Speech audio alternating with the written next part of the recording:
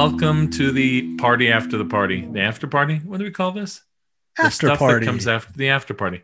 The stuff that comes after the other stuff. So if you're listening to this, fantastic.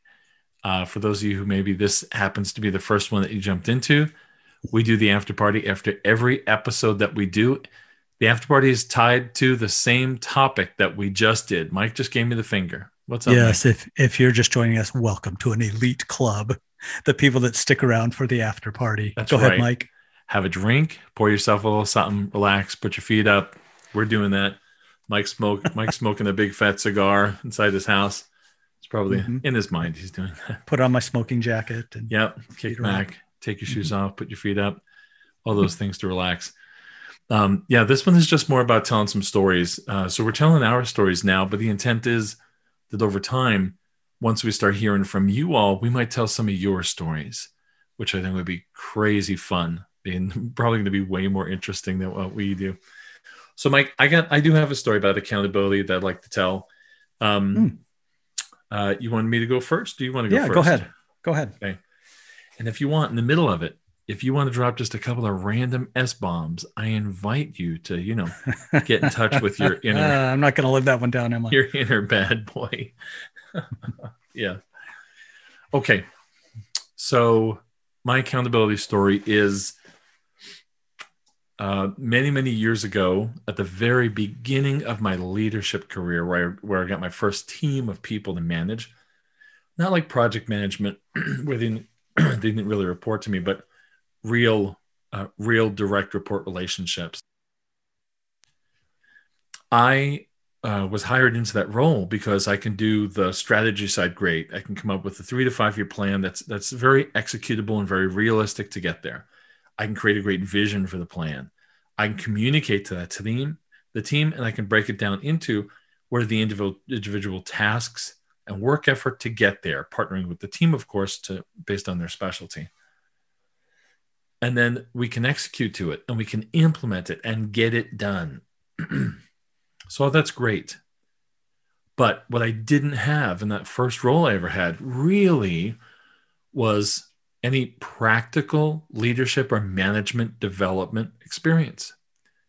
I had not run a team of people before, and here I had several people to manage in a pretty high profile role, myself and them. The output of the work that we were doing, a lot of people would see it, and a lot of people were expecting it at a certain time. So some of the folks on my team, they were project managers or software developers, and they're used to having a schedule, being accountable and reporting on it, code reviews and all the stuff that goes around with developing software. So some of them were already stitched together to when we would come together at one-on-ones, they would provide updates, and I depended on them to do that. But as new manager with my other folks who were more on the creative side, it didn't occur to me to hold them accountable, to have them own providing me that update. So I would check in on certain things, but I didn't necessarily do it every time. Or we got busy and we talked about something else, maybe something that was happening within the company that we needed to discuss. So I was lacking an idea that the gap between giving them feedback on some things and assigning them work tasks was this idea of accountability, and that they owned it. When I eventually did get clued in, because I checked with other leaders and managers to say, what are you doing? Some of my people are slipping dates and some are not. And, I feel like there's a missing thing. And so they clued me in too. Yeah, well, here's how I have them provide me status updates. And so I implemented that with the rest of my team, and that improved it. That improved it a lot, because now there was a consistency across the team. And so it eliminated what I didn't know was a little bit of the issues that the team had, in that my one-on-ones with some people were very different than the ones with the other people. The people who were more structured and providing the updates felt like we got what we needed out of that meeting, where some of the other people didn't feel like I had talked about all of the work that they needed to do. And there was stuff that they wanted to update me on, but we didn't talk about it.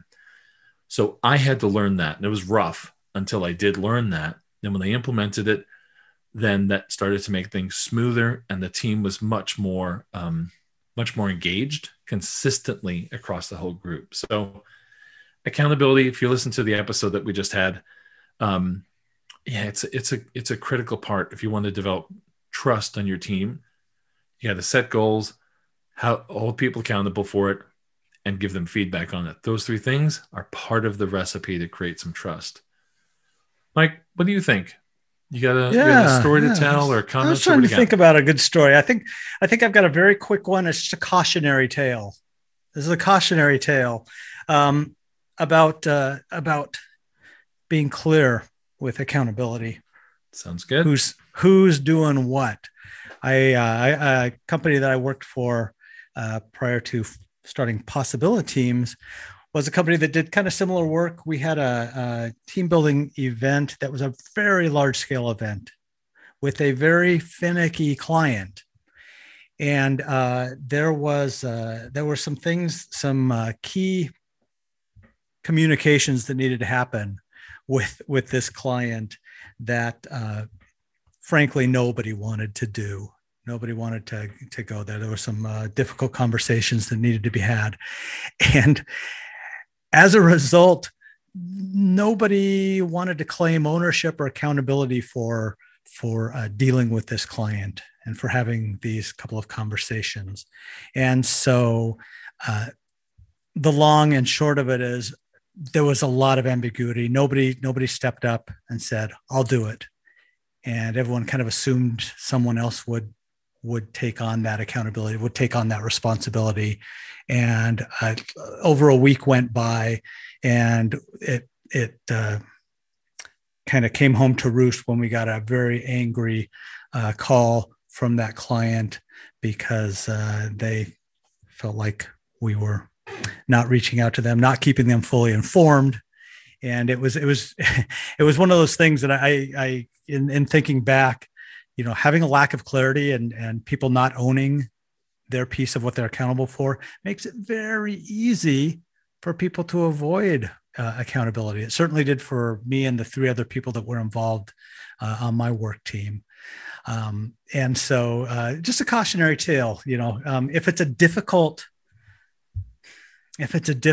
or a task that no one wants, well, you still need to clarify who's owning it, who's got responsibility for it. And so either the team, you got to have that conversation and decide who's gonna own it, or sometimes you the leader can step in and say, hey, listen, Mike, you take it, it's yours, you own it, you're accountable. So anyway, but that's just a quick one that comes to mind. Being kind of lacking clarity or being vague allows a lot of beep to fall through the cracks, and you want to avoid that for sure.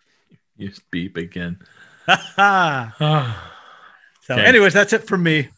If you came from the episode, then with the fact that Mike said beep, what that means, and that he didn't do it. Okay, a good boy. Yeah, good boy. Yeah, all right. I want to make I want to keep our podcast PG-13. But I've already said it 3 times in the episode. I'm shocked. I'm shocked. I think in reality, I think you curse more than I do in real life. In real life, I'm a sailor. On the podcast, I clean it up a little bit. Yeah. Anyways. Clean it up. That's it for me. All right. Now the rest of the time is just me. So here's a story I'm going to tell you. No, there's nothing left. This is it. This is all. I do want to remind you that we have a book giveaway that if you're listening to this, that you will also get credit for this. Go check out the website. Mike, what's that website? Teamtraininghacks.com. Teamtraininghacks.com.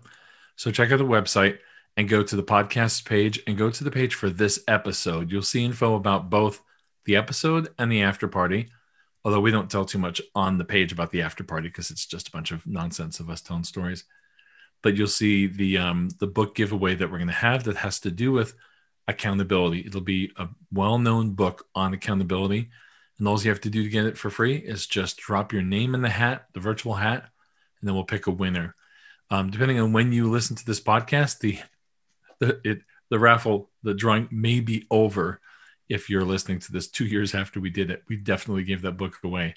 However, you can still reach us at what's the email address, Mike? Teamtraininghacks. Oh, I'm sorry. Info. No, let's not use that one. Feedback? We have so many of them. Feedback at teamtraininghacks.com. There you go. Feedback at teamtraininghacks.com. So if you would like to have one of your stories included in the after party here, much like, letters to the editor or letters to a radio station. So if you send us any of your comments or your stories, then we may include them in a future after party. And feel free to use the S word. I'll read it. I'll go there. Mike won't. All right.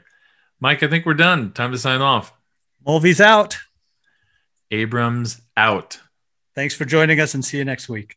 You got the last word.